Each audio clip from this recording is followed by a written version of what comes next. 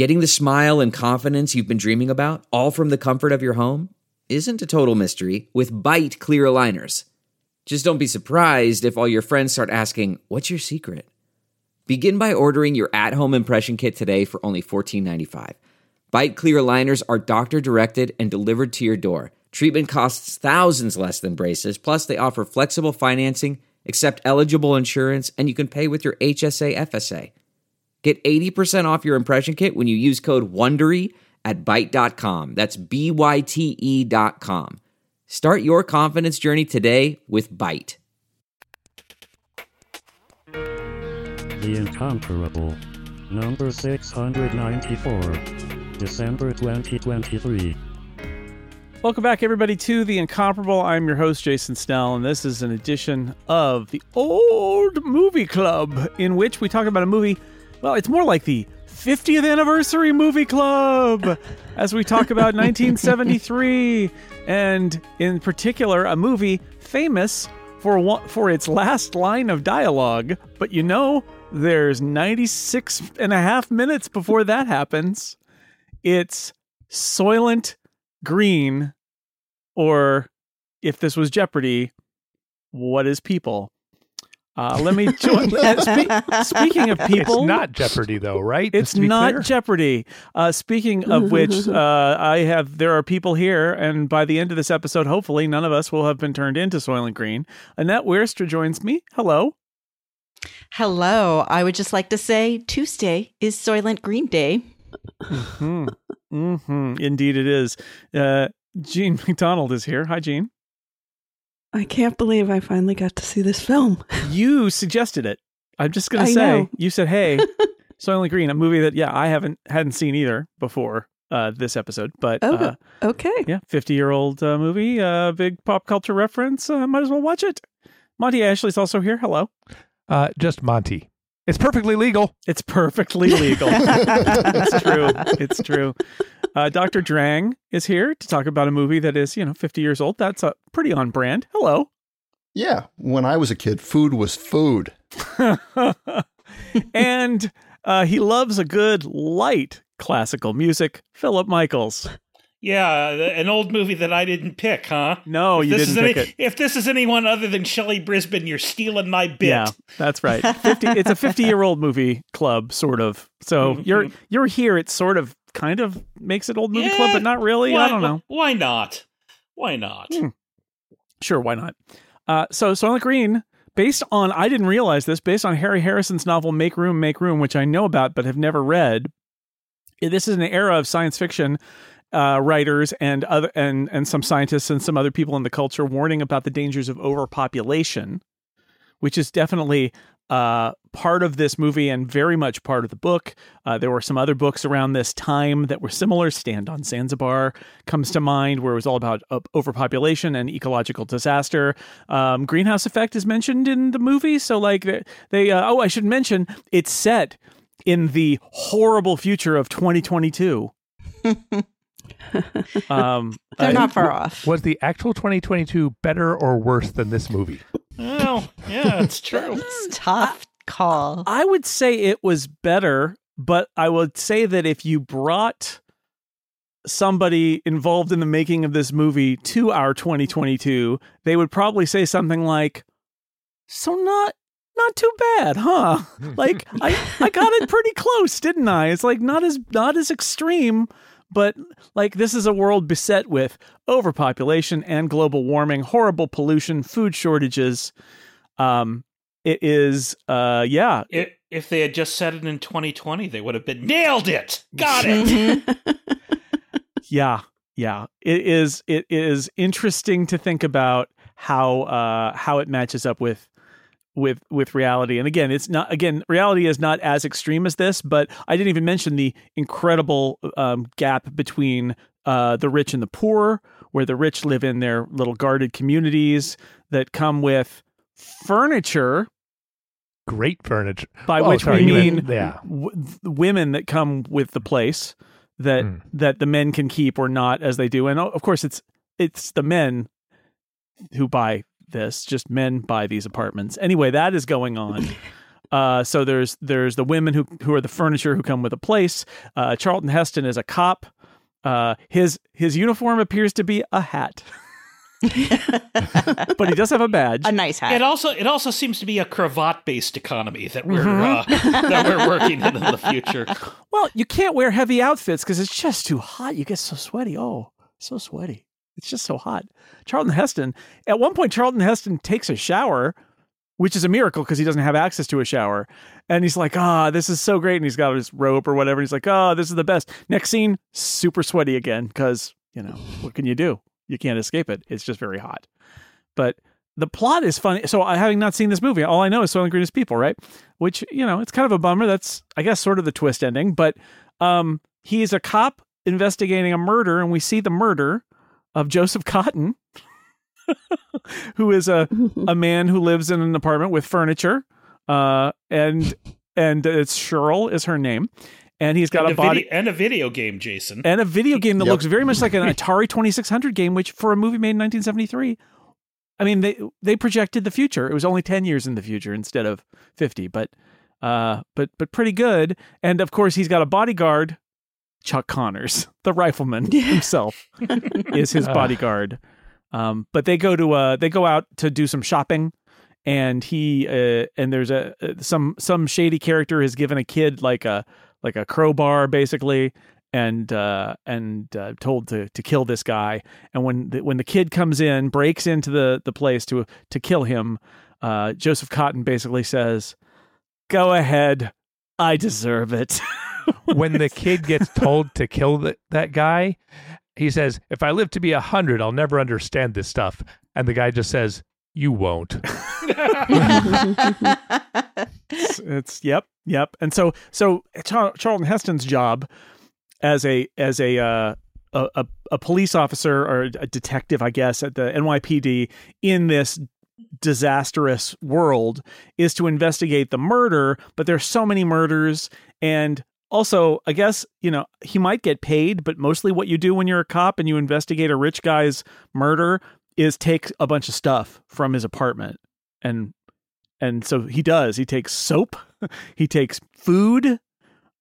He takes all sorts of stuff. This was the part of the movie that I liked. How later he takes a spoon. How corrupt everything is with the where he's taking the stuff and he's got to give kickbacks to the to Brock Peters, crew, his boss, and his boss, and the guys who come and take the body. He has to give them a kickback too. Yes.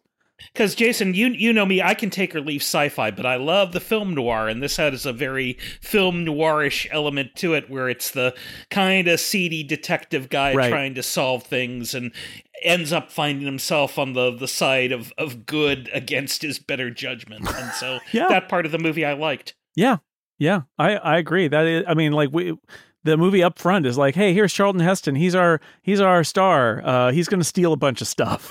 Like, okay, that's the thing. But that's it's getting across in as many ways as possible that this is a fallen world, right? Like even the cops are just completely, utterly corrupt. Like literally nobody even thinks anything of him going through and taking the bourbon and taking the soap later and the spoon from the table. Although that's a clue. Okay, so he takes the spoon because it's a clue. But I think he even takes the pencil from Chuck Connors. Just I need everything. I want it's evidence that I will take home to where he lives with an old man, Saul, who is played in his final film role. He was dying as they shot this movie. Edward G. Robinson as Saul. Who is they have to pedal a bicycle to charge the battery and keep the lights on. Although, so make room. Part of the idea here is that what if the world was so overpopulated that like literally there was no space anywhere? This was definitely a thing in the late 60s and early 70s where they talked about this. There's that Star Trek episode where there's a whole planet like that. Like they've done that. I was struck that not only is this an overpopulated world, but it's also Manhattan. And I don't know, Charlton Heston and Edward G. Robinson's apartment, it's not big, but it's okay. Like I thought you got people sleeping out on the steps, out on the stairs, but they've got a little bit of space. There was a lot of disparity there. I mean, obviously the rich people have a lot of space, but I felt the movie trying really hard to make the overpopulation thing happen in some scenes, but there'd be like all this overpopulation, and then there'd be another scene where there was space and people were walking like around, and I thought it was inconsistent, I guess is what I'm saying, but I get what they were going for. I think what they're trying to do is do this 3-tiered class system where you have the very rich people, then you have the working schlubs like Charlton Heston, who, because he's got a high-ranking police job, gets the apartment in New York, and then everyone else has to sleep wherever, and because it's so hot out, that's why the streets are so empty. I think that's. They do there's lots of room to move around because they have that thing with the curfew at night, so everyone has to go hide, or it's too hot to be outside. So I think it's a little bit of stagecraft to where they don't want 300 extras in every scene that they're having to film. Yeah, it's definitely a cost savings thing because, they shoot a lot at night and, you don't go out at night. Okay, great. I guess I think it's because it's dangerous.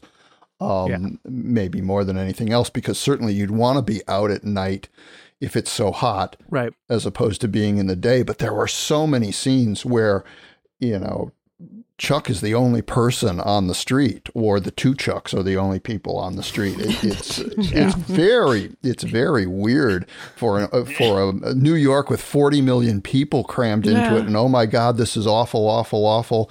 And I can run down a street and there's no one around. Yeah, this alley is empty. The original working title was Too Many Chucks. I do think it's really interesting though that it's kind of a post-apocalyptic movie, but really it feels like just barely pre-apocalyptic. Yeah. And most post-apocalyptic movies, like let's say The Omega Man, go with a deserted world with Charlton Heston wandering around. And I thought it was really interesting to go the other way, because the scenes where there's a lot of people, I don't want that. I don't want to have to hop over people going down the stairs. Right. I like that the one guy's like, "Hey, watch it, buddy." Like, look, do you know what world you're in? People are on stairs. This is what happens.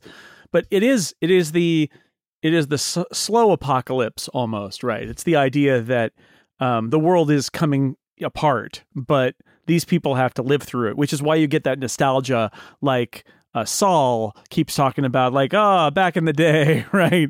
And when you go to the suicide chamber, they like show you open space and things like that. It's like, oh, look, it's so beautiful back when there were deer and there was grass and it was really nice, which, so obviously this is just a disaster, and there's no food and there's no water. Again, talking about one of those things that is totally true is there are and have been places in the world where there's no drinking water and you have to go to the community space where they're delivering a small amount of water to everybody. And so seeing that scene where the people are going to get the water and Saul goes to get the water, I'm like, that there's, forget where, a city in South Africa, I think, where that actually happens now that they like ran out of water. It's closer to reality than you might think. But yeah, the movie is, what I read about it is, it doesn't have a very big budget,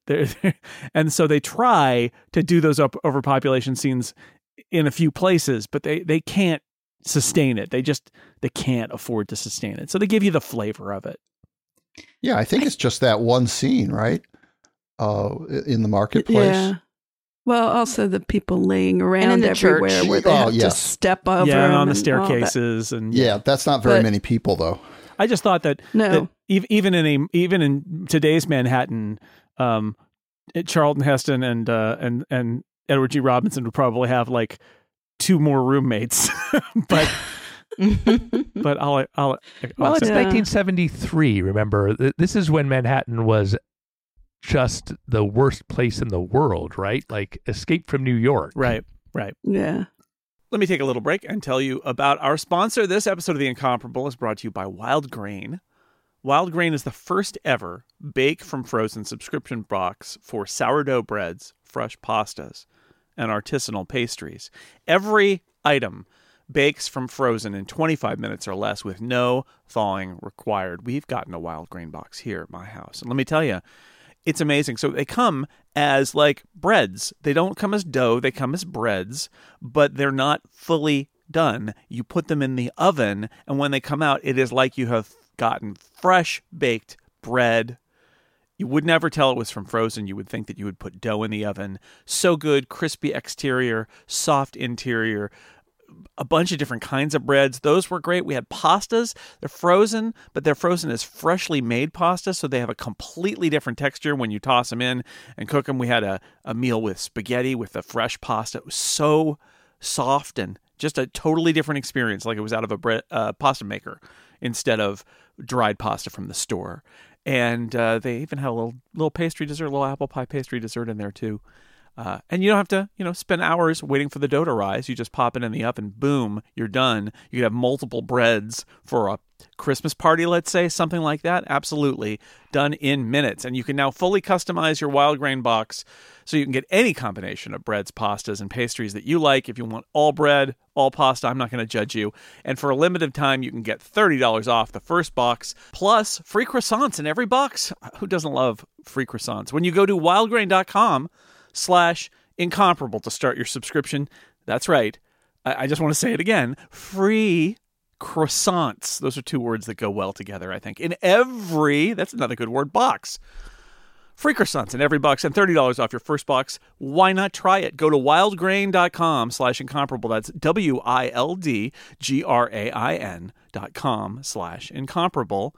Or you can use a promo code Incomparable when you check out. Just go to wildgrain.com, make your order, use the promo code Incomparable. That works too. Thank you, Wildgrain, for all the bread and pasta in my tummy and for sponsoring the Incomparable. I was thinking about that Star Trek episode, which is called The Mark of Gideon, and it's from 1969. And, trivia point, it was my first time ever on Random Trek. I had that episode. So it got me going on all this podcasting. But and they did it by having like an office with a window outside. Window. And they packed people in front of the window and moved them around. But you never went beyond that because they couldn't afford more than the 12 people that were out there. They made it look terrible, but they only had a window to see out of. And also they had really ridiculous outfits, but whatever, that was, I was interested, that because, this whole notion that it's the idea of it being so packed, you can't even move. I think Star Trek has done it best. So by doing the least. So So there are, as Phil said, there is a noirish plot about our corrupt detective who still is on the case and follows a lead, and it leads to a giant conspiracy that's very bad with a powerful company. The Soylent company is involved because it turns out that this guy who was murdered, to silence him because he was becoming unreliable, he squealed about what was going on. At the very least, he confessed it to his priest, but he seemed like he was unreliable and overwhelmed with guilt about what they were doing. And so they have him silenced. He pulls on that thread. It leads back to the Soylent Corporation. And that's how ultimately he finds out the horrible secret that they're processing the dead bodies into the brand new protein source Soylent Green. If you had, spoiler alert for Soylent Green, again, it's people. It's made of people. So there's that. And then there's that interleaved with this setting and the observation of this is a classic kind of ecological work of science fiction from this era. You have these issues and you're trying to portray the future and what it's like, and saying the future it's futuristic in some ways, but it's not great because of all these terrible things that have happened. So many poor people, so many homeless people, there's no water, there are food shortages, right? There's that scene where they're lining up for Soylent Green and the lady comes out and says, I only got half a kilo. And there's almost a riot. And then the cop's like, okay, Charlton Heston, spread the word. There's no more Soylent Green, so there's going to be a riot. So just let everybody know. I'm going to announce that in a minute. And he's like, hey, there's no more Soylent Green. And then the riot happens, right? And now we are going to scoop you up in dump trucks. Oh, that shot is so cool. The scoops are coming. The scoops are coming. Mm-hmm. And we're going to scoop. And the guy, and I did not think at that moment, but then later on, I was like,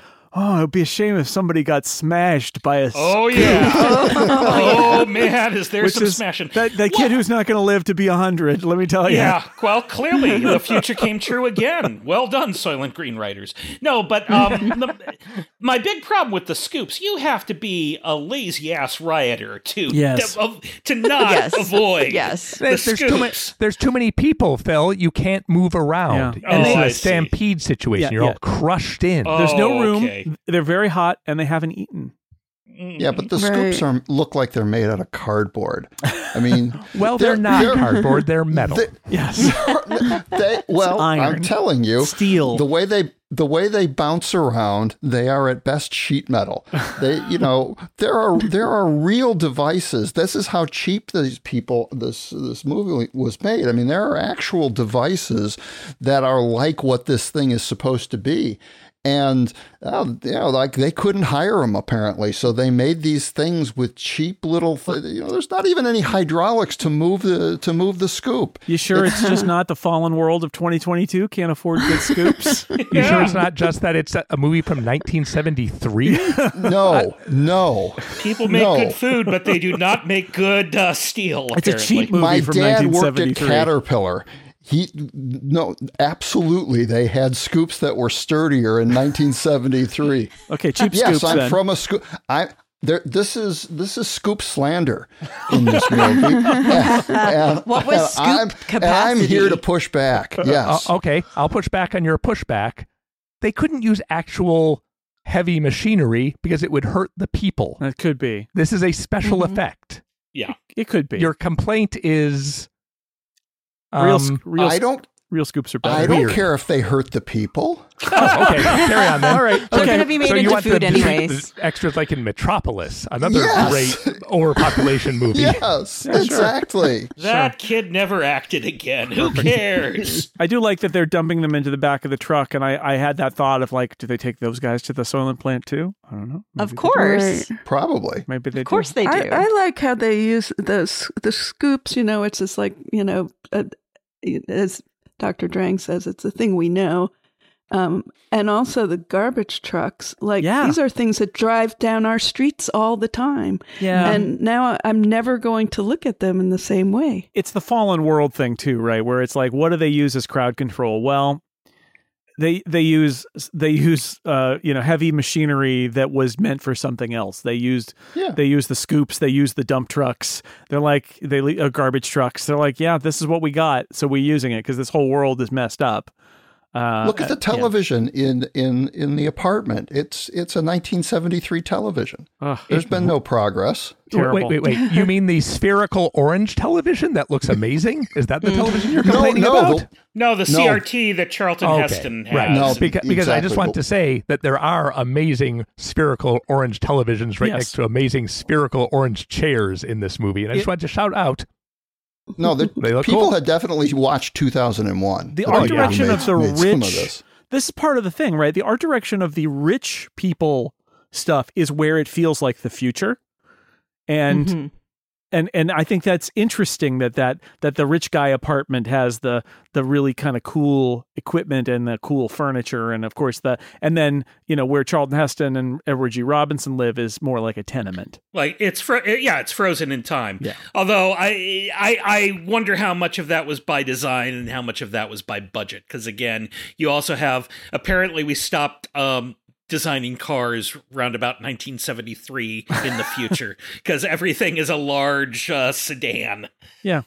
Well, Tad Fielding's apartment that we see a couple of times is classier than Charlton Heston's, but not as classy as the rich guys. And it has some furniture. That's the that's the one that has the spherical television next to a old bad oven. Right, because he's getting paid off by Soylent. He's not just a bodyguard. He's he's one of their operatives, and that's why he's got that sweet strawberry juice on a spoon, right? Like that's one of Charlton Heston's little tells as he goes over there and is investigating his place and talking to the lady, talking to the furniture, and he's doing his investigating in there. Plus, you get the kind of the sense of it. I read that one of the reviews of this movie when it came out said that they didn't like it because they're like, but what of democracy and what about women's lib and things like that? And I thought, well, yeah, that's the point, is that they don't have those. It's a dystopia. Didn't happen. We were too busy being hungry. Like Soylent Green is not saying the women should be furniture. Soylent Green wants you to be horrified that in this world, the apartments just come with women in them. Yeah. And there is that scene where they're credited. They're credited as the furniture girls at the end, which is hilarious. Where Cheryl has her friends over from the building, and it's all the other women in the building, and they have that. And then the guy, the jerk, who's the doorman or whatever, the manager, Charles, it's perfectly legal. Comes in and he's like hitting them and punching them and stuff until Charlton Heston comes out of the bedroom, putting his pants on, and. Because that also happens. So that's another form of this dystopia, is how the women are treated in it. I think that is part that was really successful to me. Not just how the women were treated, but that whole, we still have the same system. It's just more corrupt, and you see the wealth on top. Mm-hmm. And, like it just feels like that part is still so relevant today. And you're like, yep. This is what we should be concerned about, is having a system where the wealthy get wealthier and control everything and don't give a crap about the people at the bottom and are literally eating them. So that to me, I was like, that feels so real. Right. That feels like it's actually, I don't know if we'll get to the point of eating other people, but there is a point where that becomes economically viable, and, it felt believable to me. I'm like, we could end up in this future still if things get that bad. I don't think the rich people were eating poor people. No, they don't have to, but because they can eat all the fresh food, right? But to keep the masses, and it's also a form of population control. So we have too many people. Let's just scoop them up and feed them to each other. I like there was one little reference to a company that had invented the process of freeze drying food. And I was like, just my 1970s antenna went right up because I was like, oh my God, freeze dried food. That was that was like, whatever fad food process we have today. There's so many of them, but the idea that I just remember, especially with coffee, they talked about it freeze dried, and it sounded so space age and good. And then Tang, the orange juice that astronauts drink. Right. Mm-hmm. There's Tang. There were space sticks. I don't know if anybody else was. Space food sticks. I had them as a kid. Those space astronaut food sticks. Ice cream. They were awful. It's not people. That's what it's not. Yeah. It's like. It's probably not people. Are you sure? It's like Are you sure? It could have been people. It's made from aliens. It's space You'd food. You'd never know. Earth food is made from people. I don't know. But the idea of food, being so engineered into nothingness, again, Star Trek, I would say, pioneered squares of colored food. Oh yeah, the colored blocks of food are right out of Star Trek. So here it's Soylent Red, Soylent Yellow, and now they've got the new Soylent Green, which is supposedly based on plankton. But as we discover, because among the things that Charlton Heston just steals from the guy's apartment are a couple of books from the Soylent survey report, I guess, that he gives to Saul. Yeah, and that is where Saul discovers that the plankton are dying off, and that they have had to find an alternate protein source, which is by diverting the dead bodies and using them. So in addition to the furniture, they also have the people who are called books, and Saul is a book. Because there's at one point where Brock Peters says, "Hey, we'll get you a new book," because obviously he's going to die soon. Right. And Charlton Heston is, "No, you can't do that. I won't let you." But I found that a fascinating part of the police work, that basically you get someone to do your legwork for you, and then your research. Yeah. And stuff. Yeah, because he has him. He's like, well, what do you want me to look up next? There's oceanography we could look at, or we could look at biology, or we could look at this. He goes, all of it. He's like, I can't, what? I can't do that. Listen, Thorne, I can't do that. But yeah, and there's the exchange, which is like a library, but it's also sort of like where all of the knowledge is kept, that they've come up with a way to kind of like have this private library that's also the place where knowledge is exchanged. And they're the ones who are going to get the word that Soylent Green is people for what that's worth. I want to point out there are a bunch of Star Trek actors in this, which I thought was fun. There sure are. There really are. So Brock Peters obviously is in Star Trek 4, so he would go on to be in Star Trek. But the head of the exchange is Celia Lovsky, who was in a bunch of stuff, but she was T'Pau in Star Trek. The governor here is what's his name? Whit Bissell. Whit Bissell from The Trouble with Tribbles.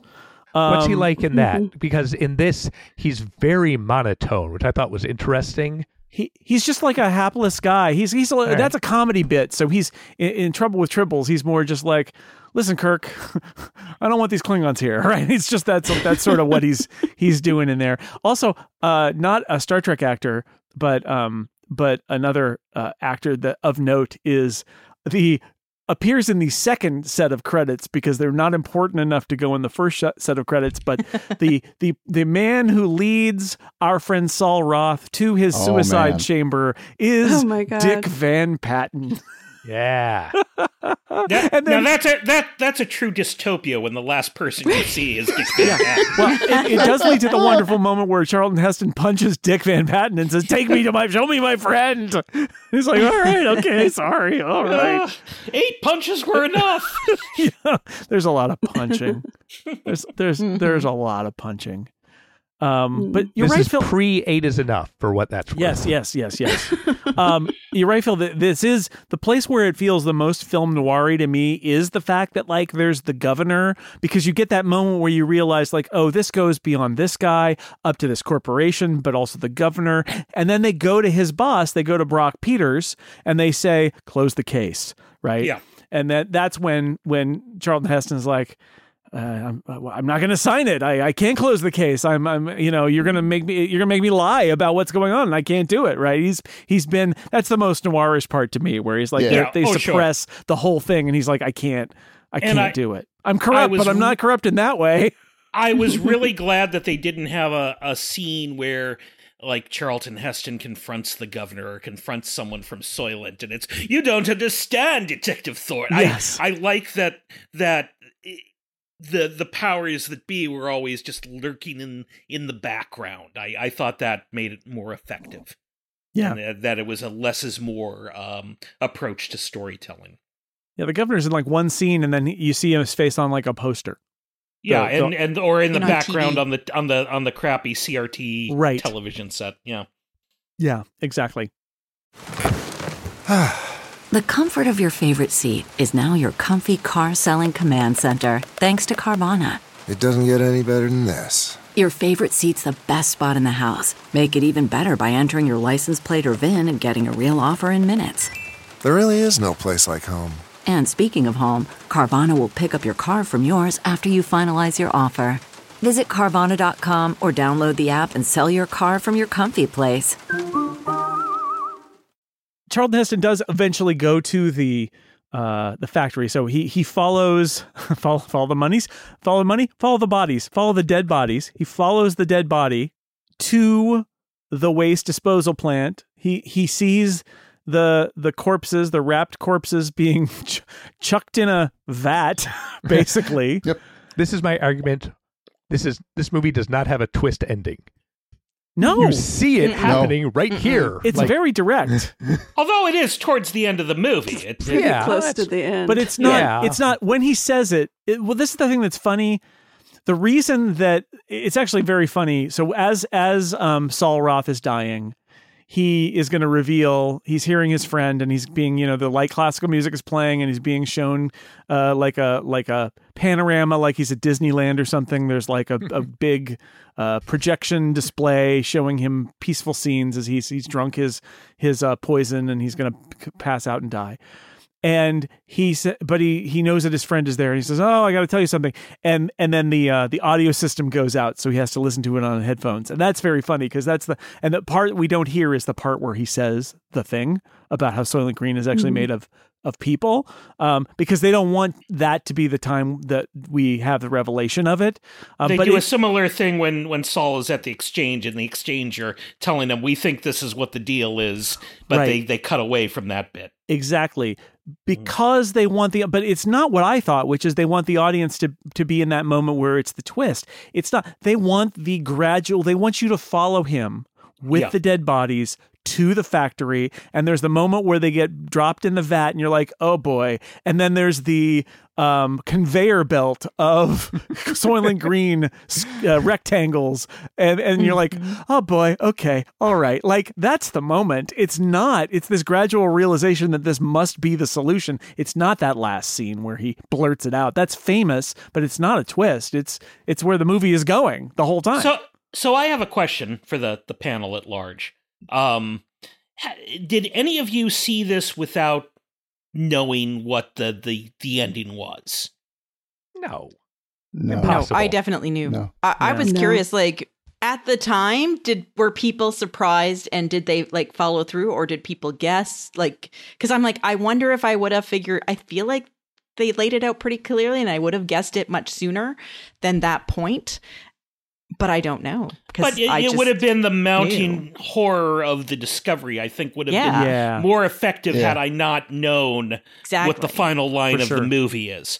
Because I will tell you, this was the first time I saw this movie, and I knew what the ending was back in like 1990 because of a Saturday Night Live sketch. Oh, yeah. Yes. Yeah, that was basically just an excuse for Phil Hartman to run around screaming, "It's people! It's people!" And, of course.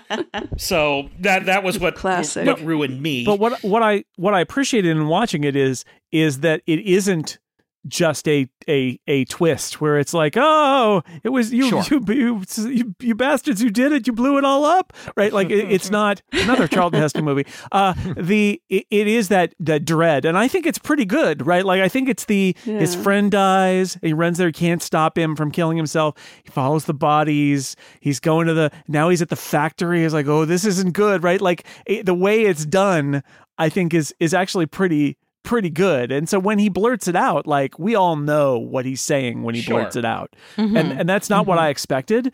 And I thought it was, really effective. I gotta say, I like this movie. I think it's not great, but I think it's pretty good. I think as a sci-fi from this, especially from 50 years ago, talking about ecological issues and overpopulation, talking about the corruption of society and the stratification of society. I think that part of it is pretty well done, given their budget, especially. They don't have a good scooper budget. They don't have a good overpopulation budget, but they got enough. And then I think the noirish angle with Heston is pretty good. I think, I even am okay with his sort of semi-romance with Cheryl. It's super weird and that's the worst part of the movie. It is, but like I feel like that's it's effective. The interrogation. I feel like that's effective. They have sex during an interrogation. Yeah, which is sort of dehumanizes, depersonalizes the whole thing. Which is the point. Yeah, and then the guy comes over and says, "Yeah, do you like what is it? Are you fun, Cheryl?" He asks her, because sometimes, are you a fun girl? Yeah, sometimes the guys come over and that's when we want you around for fun. And it's like, it's chilling, and that's the whole point. So that part, all that commentary and the unthreading of the plot, and there's some of the action stuff which we haven't mentioned. Like, I really like when the assassin from the first one is now taking his shots. He's been told to take his shots at Charlton Heston, and it's in obviously these huge crowds, and the assassin does not care about shooting other people. He is happy to shoot, and so many other people are shot to death as he tries to shoot Charlton Heston, who is wearing, by the way, his police helmet, which is a football helmet. Which was fantastic. Which is amazing. Max Headroom did that, and I didn't realize it for all these years that was almost certainly a Soylent Green reference they were making, cops wearing football helmets. So, in the end, again, it's like, yeah, okay, Soylent Green is people. He says it at the end, but like by the time it gets there, I've seen the journey that character's on. So I don't know. I thought this was a pretty effective movie, and I think is it a classic? Well, probably not, but I think it's pretty good for what it's trying to do, and that I actually felt that I felt a little bit sad that all people ever know about it is the last line of the movie, because it I think earns that last line, but you have to watch the rest of the movie to get there. I like this movie a lot. I thought this was a very good movie. Yeah. Now, to be fair, I did spend a year watching post-apocalyptic movies, right, which are almost uniformly terrible. So seeing a movie that isn't like Escape from the Bronx. You take that back about Hell Comes to Frogtown. Look, this movie had a point of view, which a lot of, especially science fiction movies from the 70s, didn't. I thought the scoopers looked great. I thought it was chilling seeing those people just being scooped up and dumped in the back. I thought this was a very good movie. And it's a shame that the final line is so iconic. But on the other hand, got us to watch the movie. That keeps the movie alive in people's memories in some way. Did anybody watch it before this podcast? No. Had anybody seen it? No. Yes. Dr. Drang. Okay. Interesting. Dr. Drang. I would have seen it. Did you see it when you were a kid? Because I did not. I didn't see it when it came out. So my first exposure to it would have been on, commercial TV, whenever it came out on TV. But by that time, of course, I already knew that Soylent Green was people. Yeah. So it still wasn't a surprise. Yeah. I feel like we knew what Soylent Green was immediately. Yeah. Practically from the title. Just says, what else can it be in this this era, of weird, twisted, movies and social commentary. But I've been wondering that myself, though. Did anybody go see it in the theater back in the day? Aside from opening night or something, that didn't already know. The commercials were all, "What is the secret of Soylent Green?" So they were playing it up pretty hard. Yeah, that's the they trailer. Were. The trailer was, yeah. Anyway, but I'm sure that the audiences in '73 were probably unlikely to know the secret, and got that as that creeping dread. Again, I think creeping dread is a pretty great thing for a movie to give you, and this movie does it. You're like, oh no, and I knew it was people, but I'm still like, oh, he's riding that truck into the factory. He's like, oh, this is not. Let's watch the bodies going by one by one. You're like, oh no. It's very effective. But yeah, what would it have been like to be surprised? I don't know. I would like to see it remade just for. We learned about pacing a little bit better in the ensuing 50 years since that movie came out. And I'd like to see it without some of the garish 70s hairdos that managed to survive the apocalypse. Yes, exactly. You could. I had that same thought, which is it's what we've been saying here.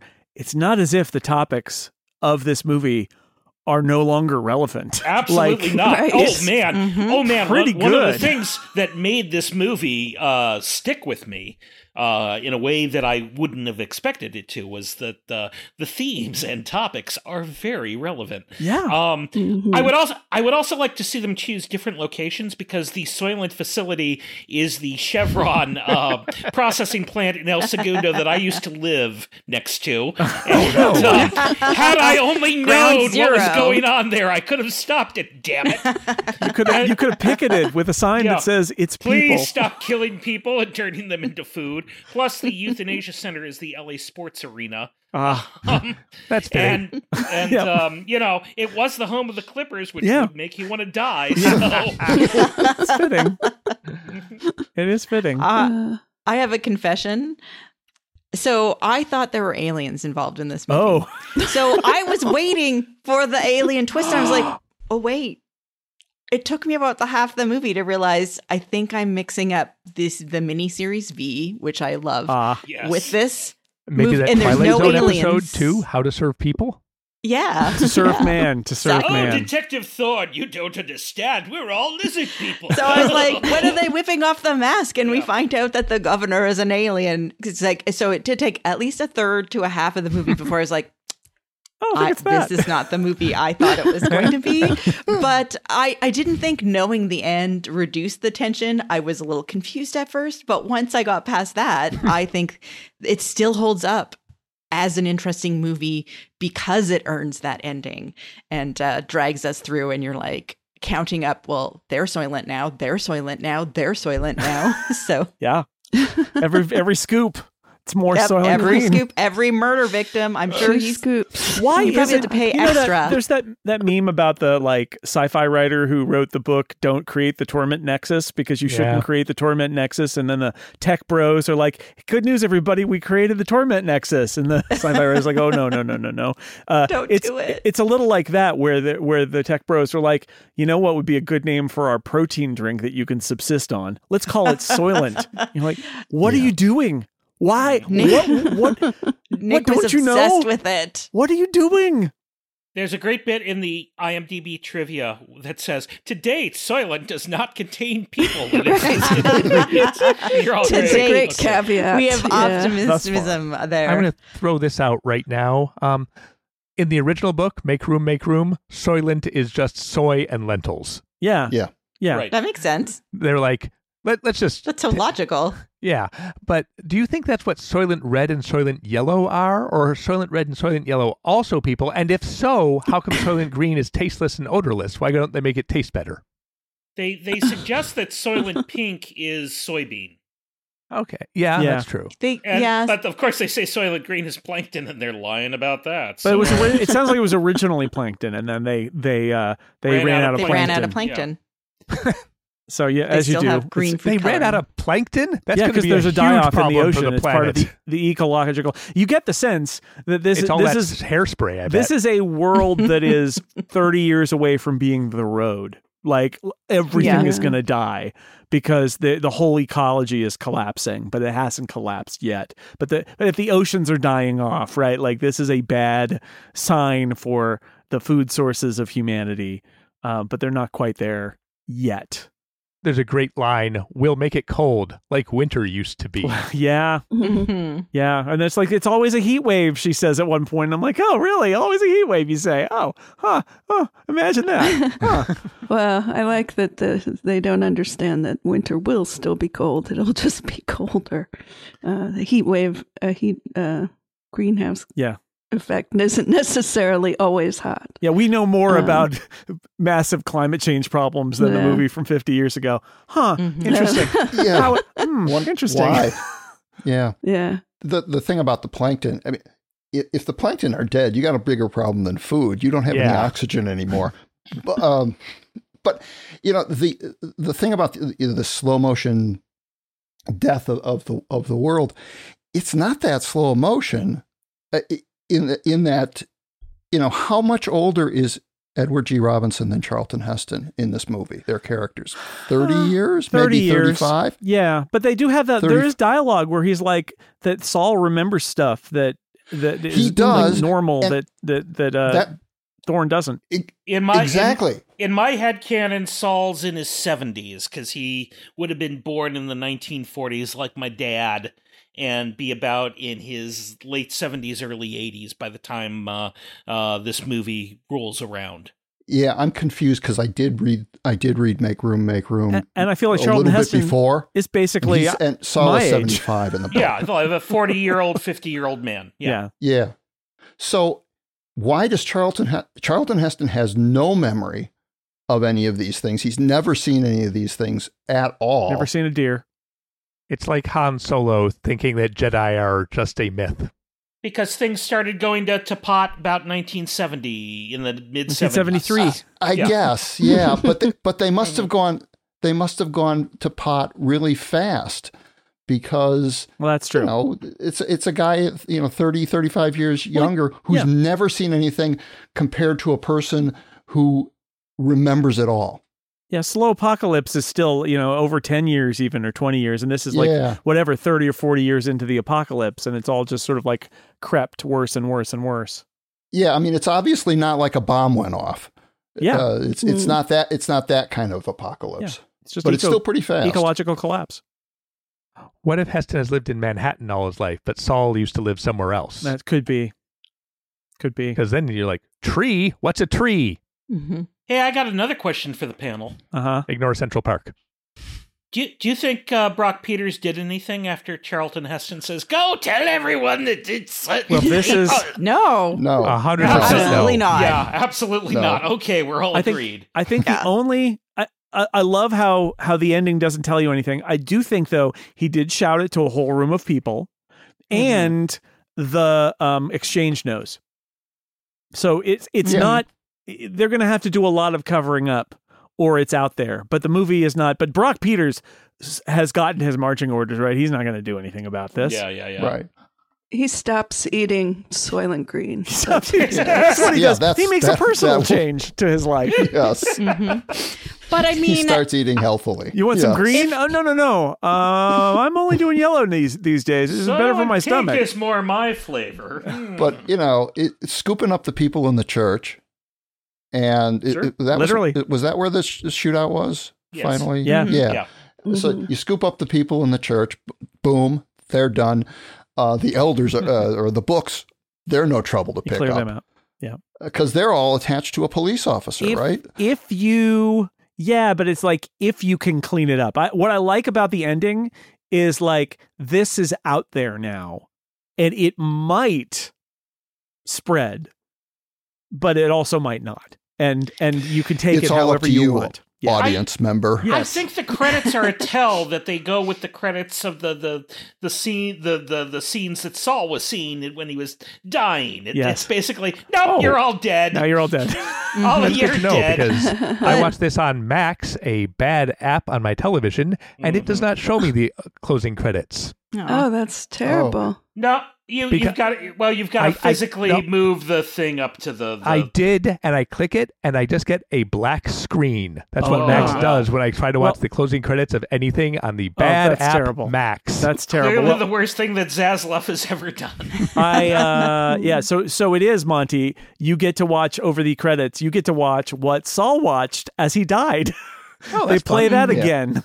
So that you can see it as you die in the theater at the end of Soylent Green. Yeah. Not to be a pessimist, but don't you think even if it got out there based on recent events, people would still eat Soylent Green and still do nothing about it? Absolutely. That's what they're like, well, we have no food if we don't eat this Soylent Green and it's so processed.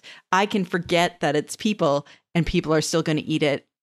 Or they will not forget it, or it'll be, it won't make a difference. And this place is doomed. Yeah, we're just doomed. This is going to a Mad Max world. Yeah, absolutely. Well, it's our world because as we saw a couple of years ago, those people were going to die anyway. Exactly. So, I think they won't care. They'll at just least, do it. At least, they'll eat it. Soylent Green makes it. There's some benefit to their death. Right. The rest of us don't starve. Yep. Yeah. Did Saul go to his death knowing he would become Soylent? Yes. I feel like he did. Yes, because he got the word from the exchange. Yes, because he did the research and everything. He tells Thorne, And he tells Thorne, during that part where we can't hear. Right. He whispers it to him. So that was what drives him, that's the amazing thing, right? Is like Saul, which again, I'll point out, legendary actor Edward G. Robinson, who is dying of cancer while making this movie, and apparently was very professional about it. And then he has this death scene, but the way it's written is like he finds out that Soylent Green is people, and he's like, "That's it, I'm done." Done. And he says he writes to Thorne. He's like, "I'm going home." He's like, "I am leaving. I'm done with this planet. This is the worst. Goodbye." And he goes and he's like, "Oh yeah, orange. Sure. Orange is my favorite color. Whatever. Just plug me into the thing, please." And that's the end of Saul. Mm-hmm. I did feel good for those guys that Thord was throwing over the side of the railing at the Soylent facility because less time for them to travel. Oh, yeah, they don't have to leave the building. They go right back there. on. The one guy just lands on the conveyor belt. So that is I guess he's with the wafers. They're going to have to take him off. Yeah, it's inefficient. Put him in the vat. He's going to get instead. wrapped up or something. They have extra fiber because there's clothes and sheets on everyone. They just don't even unwrap them. Yeah. Just throw everything in. I thought of it's that all too. food. I think it's like a dissolving, maybe like a sort of paper-based substance that they're wrapped in that they will dissolve in it. Because if it's like a plastic bag, like what are you doing? But they know they need to. No, it seems fabric, right? Like maybe it is. Like it dissolves in the vat. Whatever. Dissolves in the it's vat. just cotton. We can eat cotton. They know we'll eat anything, so Soylent Green is people and the bag we put the people in. Yes. Yes, and their clothes, their shoes. That was the original whatever. line of dialogue, but they found that too. It's a little wordy. Didn't test well. Soylent Green is people and people's wallets. Their glasses. Seems weird, right? Yeah. Well, we have no. I just want to say, hello. I'm the CEO of Soylent Corporation, and I want to clear up a few things about misconceptions about Soylent. We have large filters that clean out all of the body bags, the glasses, the pocket change, leaving only the human bodies to be the source of Soylent Green. Just want to be clear about that. Only the finest human bodies are used. What about prosthetics?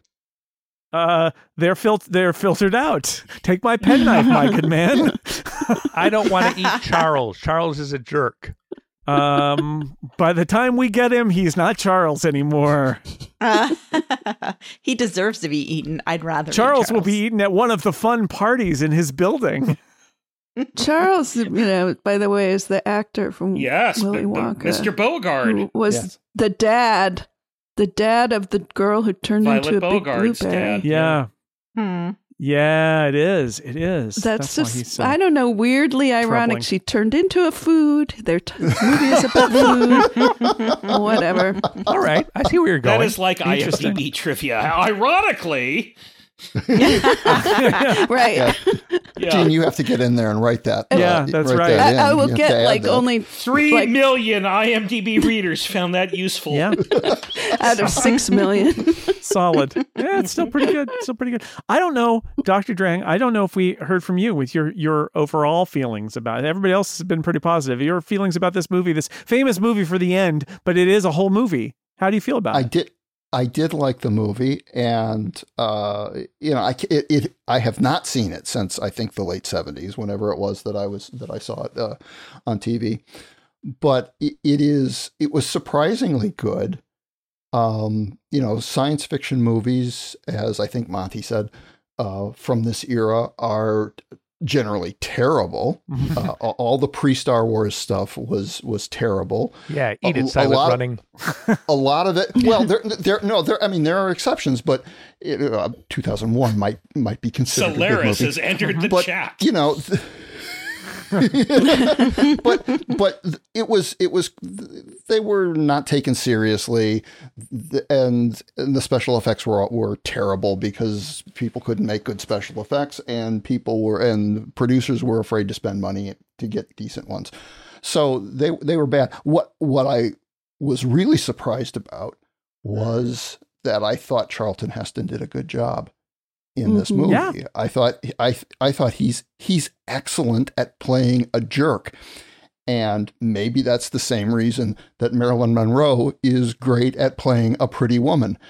But still, he does a great job, because I was expecting, not having seen it for 40 some years, I was expecting Edward G. Robinson to just blow him off the screen. And he doesn't. I mean, Edward G. Robinson does a great job in this movie. Yeah. He's excellent as Saul. But Charlton Heston, when he's swaggering around and taking the food and taking whatever a pillowcase, stuffing it with all his loot as he leaves the apartment, it's good. Chuck Connors, I think they did. I mean, he's bad, but they keep him in a cage, right? Yeah. He's well directed in this movie. He's well used. He is a thug, right? Like, the character is a good fit for Chuck Connors' skills. And he's a big guy to match up with Charlton Heston in the fight scenes and stuff like that. It's surprisingly well acted for us, and again, for a science fiction movie, which we're not known for good acting. Charlton Heston is one of our greatest terrible actors. Yeah, when he's used right. Well, it turns out you see a lot of these movies and you realize there are people who are not actors with lots of range who can be really good if they're given the right material. Yep. And really bad when they are asked to do something that they can't do. And this is a movie, I agree with Dr. Drang, this is a really good fit for Charlton Heston. He is bombastic. He is naturalistic in many ways, right? He's just like a guy who's trying to make his way, and he's there aggressive. There was a reason they kept casting him in movies like this. Like, exactly. So like Omega Man and Planet of the Apes. Yeah, sure. There's absolutely. Yeah. I think I wanted to mention Lee Taylor Young, who plays Cheryl. I think she does a really, I think, first off, she's super kind of likable, but I think she does a pretty good job of kind of toggling between this is my job as furniture and I am also a human being under here who's been forced to be in this position. And there are moments where you see her kind of go from one to the other. And it's a tough role because her role is to be a less of a character and more of a social commentary, but I think she brings some good stuff to that part too. And apparently one of two cast members who lived to 2022. So there you go. Look at that. I discovered that I can't tell the difference between Chuck Connor and Charlton Heston, which made the beginning of this movie very confusing. Wow, yeah. They're just enormous chin dudes. It's the neckerchief. That's how you tell between the two. I had a problem with that too. And I said, at one point I got to I said, that's really weird that Charlton Heston set up this whole murder and now he's solving it. He's doing a good job of pretending that he doesn't know what happened. And then at one point I said, no, you just can't, it's like, the quality of too many Chucks again. The film. Too many Chucks. There's too many Chucks. And also that's like, the color and the lighting and everything doesn't make it easy to distinguish things. But okay, thank you for saying that, because I was like, when Annette confessed her confession, I was about to go with mine, which was I have another one. I was confused for the first third. Okay, go for it, Annette. That was me in the movie Heat. I thought, I can't even remember the two actors who are the main character. It took me 50% of the movie until they were in the same room. Like Al Pacino and Robert De Niro? Yeah, I totally couldn't. I totally didn't. I couldn't tell them apart. Very similar energies, guys. And I was like, that's why they're never in movies together. Exactly. They're two different people. I was so confused. Heat is like Annette's kryptonite, right? Because it's like finally these two actors are together, and Annette's like, no, don't do it. Don't do that. I can't tell them apart. Why are they in the same movie now? I implore you not to go see Righteous Kill. I will not. Are they both in it? Yes. Nick makes fun of me still to this day because I was like, I just didn't see it. And it's like half the movie before they are in the same room. You know the movie The Prestige? Yes. I cannot identify Christian Bale at the best of times. In that movie, I got him and Hugh Jackman confused constantly. Wow, which makes a very confusing movie. That movie is confusing enough without really confusing the actors. Yeah, but it did mean, it also meant that I could see the twist because I was like, well, that guy over there is Hugh Jackman too, so what's going on? Yeah. Amazing. I love it. Yeah, Soylent Green, it's a good movie. Like, I don't know what to say. Like, I really went into it. I just saw Annette last week and we were talking about this movie and it was like, I don't know, is it going to be good? Is it going to be bad? And I said, I think people like it, but it doesn't get talked about a lot. And so 50 years on, here we are talking about it. It only gets referenced as that line. And yeah, as a sci-fi movie, I agree with Dr. Drang. There are a lot of really humdrum 70s sci-fi movies that are they're either the, like 2001's an exception, but there are the kind of airless space movies where they've got Doug Trumbull in there to do some spaceships, but like the movie isn't very interesting. Or they're the apocalyptic, like your Logan's Run kind of things. ZPG. Those are your choices. And this movie actually is more like a sci-fi movie crossed with one of those smelly 70s movies. You're taking a Pelham 1, 2, 3 kind of thing. Like it's got a little injection of the right, because some of those 70s sci-fi movies, there's like everything is white. It's white spaceships. It's white corridors and all of that. Whereas so much 70s cinema is shaggy and smelly and messy. And Soylent Green is messy and yet also a sci-fi. And like, it's like a really good mixture of some good things about 70s movies, most of which I've seen because Phil made me watch them for this podcast, and kind of sci-fi thoughts of the late 60s and early 70s. And like, yeah, it's a good movie. I also think it's funny that I was looking up. So Stanley Greenberg is the writer, the screenwriter, and he wrote almost nothing. He did a lot of TV. Yeah. And Richard Fleischer is the director, and he directed lots of stuff, right? He directed Dr. Dolittle and Fantastic Voyage. That's a terrible movie. It is such a varied career because Red Sonja's Richard Fleischer. 20,000 Leagues. Yes. Yeah. Max Fleischer's son. Mm-hmm. Oh, interesting. Yeah. Tora, which was always on Dialing for Dollars on Channel 2. It was always Tora. 3 exclamation points in that movie title. So yeah, just all over the place. But so it's not like you can say, what was funny is when I looked it up, I thought, oh, this is going to be directed by or written by someone where you're going to be like, oh, of course. And it's not. It's people I basically never heard of. But it's a good movie. What can I say? Listeners, go watch Soylent Green. It's people, but also it's a good movie. It's enjoyable. I was 97 minutes long. Doesn't overstay its welcome. No.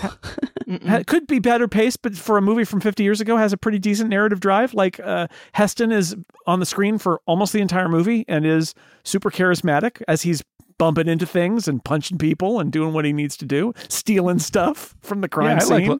I like watching Charlton Heston do stuff on screen. Yeah. Mm-hmm. I think the part that's slow is after Saul is dead, and it's the part going through the machinery of the processing plant. Yeah, that needed some cuts. That needs to be sped up a little bit. But honestly, before then, it's a detective story to some extent. I mean, again, we as the audience, in a Columbo style, we as the audience know who did it and sort of what's going on, although we don't know that Soylent Green is people until we're further along in the movie. But, I think the part up to Saul taking himself to giving himself over to Dick Van Patten. Up until that, I think it's quite well paced, and it's just that last bit that drags. Because again, anybody who's watching it now, and I would say anyone who watched it after 1973 and a half, or whatever, knows at that point, get to the goddamn line. Okay. Right. It's, we want to hear it now. And I think if you're watching it if you were watching it on TV, you look at the clock and say, wait a minute, there's too much, there's another half hour of this movie left. And if you're watching it now on your iPad, like I did, you click on it so that the cursor shows up and you say, what the hell? Why isn't that thing all the way over to the right yet?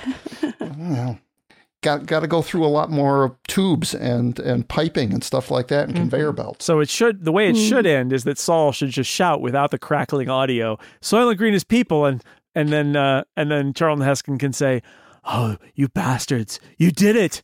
You made food out of people. No, the end. That's it. They have to show the factory. They do. They do. Again, I like the creeping dread about that. I admit that there's a lot of factory, but I did like the creeping dread as you're like, and this is where it's almost like you're taking the Soylent Green factory tour, which don't take the Soylent Green factory tour. Don't have the samples. Oh God, no. I will say this. I've seen a lot of movies where there's a big final sequence in a factory. This is the only time I've understood how the factory worked from top to bottom. I love it. Actually, Monty, I will just say they go from bodies in a vat to perfectly shaped squares. I had that thought of like, could we have an interim step with some sort of, slurry? But no, we cannot. Well, in the show How It's Made, they definitely would have done that. They would have showed you every step. How It's Made. They also Soylent look really Green. plastic. Oh man. It's the Keebler Elves' darkest secret. One thing that jumped out at me with that whole thing, maybe because I was bored, but I was like, wow, they didn't think we would have like security cameras in the future. Right. You know, post it everywhere in this society where supposedly they're so, you know, they have them in the rich security. people's houses, but not at the factory. Not in the elevator, like, apparently. Like, they never knew who they didn't have, like, elevator, you know, video footage. But the cameras were down, right? That was sabotaged or something. Yeah, that was one of the proof that it was. That's how Charlton Heston knew it was a conspiracy. Is that like 2 days before the security went down for the first time in 2 years? Oh, I like, missed that detail when I thought that Charlton Heston had done it. You have to go watch it again now. My favorite thing of them missing a prediction is when Charlton Heston tries to call into the police station, but the circuit is in use, so he can't. It's like he's on a party line. That's great. Well, it's a dystopia. A lot of things have fallen apart and things that didn't get invented and all of that. They had cell phones, but they no longer do because the cell networks are down. I think the idea is that society peaks at 1973 and then immediately starts declining. Yeah, I think that's it. Exactly it. Which helps on the budget because you don't have to invent very much that's new, other than that Pong Asteroids game, which does feel real. Very very Atari 2600 to me with the big numbers and everything. That's the first coin-operated video game. Yeah. Yeah, and it rules. I love its shape, the lines. Looks good. The curves. Looks good. Yeah. She's good at it too. She got a five with one shot or something like that. Like hey, old rich guy, do you want to play? No. I'm sad because of Soylent Green. Soylent Green has driven me mad. Yeah. Yep. Yeah, just hit me with your crowbar. I don't care. Dig a hole. I'll jump in. Knowing there's this very peaceful assisted suicide center, I think I would have chosen to do that rather than wait for someone to beam me in the head with a crowbar. He could have seen the movies about the deer. Exactly. But that would mean that would mean lessening his time as a rich person. As a rich person, you just want to be as rich as possible, as long as possible. He probably knew that Dick Van Patten was there and didn't want to face it. No. Yeah. That's right. I can relate. Any final thoughts about Soylent Green before we wrap it up? Now's your chance. I do adore how in the fight scene in the church that people are just, oh, you bumped into my bed. How dare you? Nobody tries to stop those guys from punching and shooting. Nobody is stopping them or running away, even when there are gunshots. I think killing that priest in the middle of confession is a bad idea, and he will be found out immediately when the next person goes in there. The lady's just going to go in there and find a dead priest, or and maybe a bullet hole. Yeah. I had that same thought, which is that was not smart by Chuck Connors to do it that way. But I guess he gets away. The good thing about overpopulation is it's easy to get lost in a crowd. In fact, Charlton Heston, that's a nice moment where he takes his football helmet off. He's like, "I'll never notice me now," because all the other cops have their football helmets on. He's like, "Aha! Now I have the element of surprise." For briefly, and human shields all around me because that guy will just shoot anybody. That guy, he didn't make it. He got crushed by a scooper. That was good too, because that was actually the crush by a scooper was a good moment too, because it's like finally Charlton Heston's going to get to the bottom of this because he's gonna pump this guy for information, like who sent you and what's the deal. It's like nope, he got crushed by the scooper. He's just smushed now. Red pancake. Yeah, it's a shame. Soylent Red. What does like a grapefruit mean? He's talking about her boobs. He's talking about her boobs. Yeah, I was gonna. Got it. Thanks. I hesitated to say. No, I'm here for you. I'm here for all of you. I was hoping one of the two women would come in and say that. I think I forgot where that came from. I'm sorry because I just don't care about. He's boobs, describing Cheryl to Saul, and he says, "There's a helpful hand gesture he makes to make the point." Yeah. He says like a Saul to the chief detective. Oh, to Brock Peters, right? He's like a grapefruit, and he's like, "You haven't seen a grapefruit," and he's like, "Yeah, but you gotta, right?" That's what he's seen a picture. They're round. But he hasn't seen a grapefruit. You see, that's the tragedy of that moment. It's like, how do you describe the woman's breasts if you have never seen fruit? You could say bags of sand. Really makes you... That's it. Yeah, that's it. Like a couple of sandbags. Like bags of sand. Oh, man. It's Soylent Green. People should check it out. Let me thank my panel for discussing a 50-year-old movie with me, as we sometimes do here, because anniversaries are reasons to talk about old movies. Annette Wierstra, thank you so much. It's People. We did it. We watched it. It was pretty good. I know. I'm glad I watched it because it's one of those cultural touchstones that I feel like I fully understand now, and there are no aliens. And you can watch V whenever you want. Exactly. I should. I love V. Yeah, it's great. G. McDonald, thank you for suggesting that we do this, because otherwise you and I would not have seen this movie, and it was fun. Well, yeah, thanks for being game to do it, and I'm pretty glad, I think, that 13-year-old me didn't go to see this in the theater. That's what I was thinking throughout. And but I'm glad I saw it now because I can be here with you guys and make fun of it. It's not as scary as The Exorcist, so it's got that going for it. No. Monty Ashley, thank you. But where are my cool round mod chairs? That's all I want. It's a good question. Dr. Drang, thank you. Well, thank you, Jason, and you're a hell of a piece of furniture. And Philip Michaels, I know you didn't pick the movie, but thank you for still coming on a ride on the old movie club train to the 70s, one of your favorite eras, I know, for old movies. Yeah, it is, and Dr. Drain stole my exit line, goddammit. So now slink off off to the LA sports arena to be put to death. That's right, enjoy your panoramic film about deer. Yes, and your light classical music. Musicals play. Yeah, I was thinking. Serve you for dinner. Imagine that scene if he had said classic rock. Like, okay, all right, we can do that too. Sure, it's fine. Well, all right. Thank you to everybody out there for listening to this episode of The Incomparable. Just remind you, podcasts are made of people too. We'll see you next time.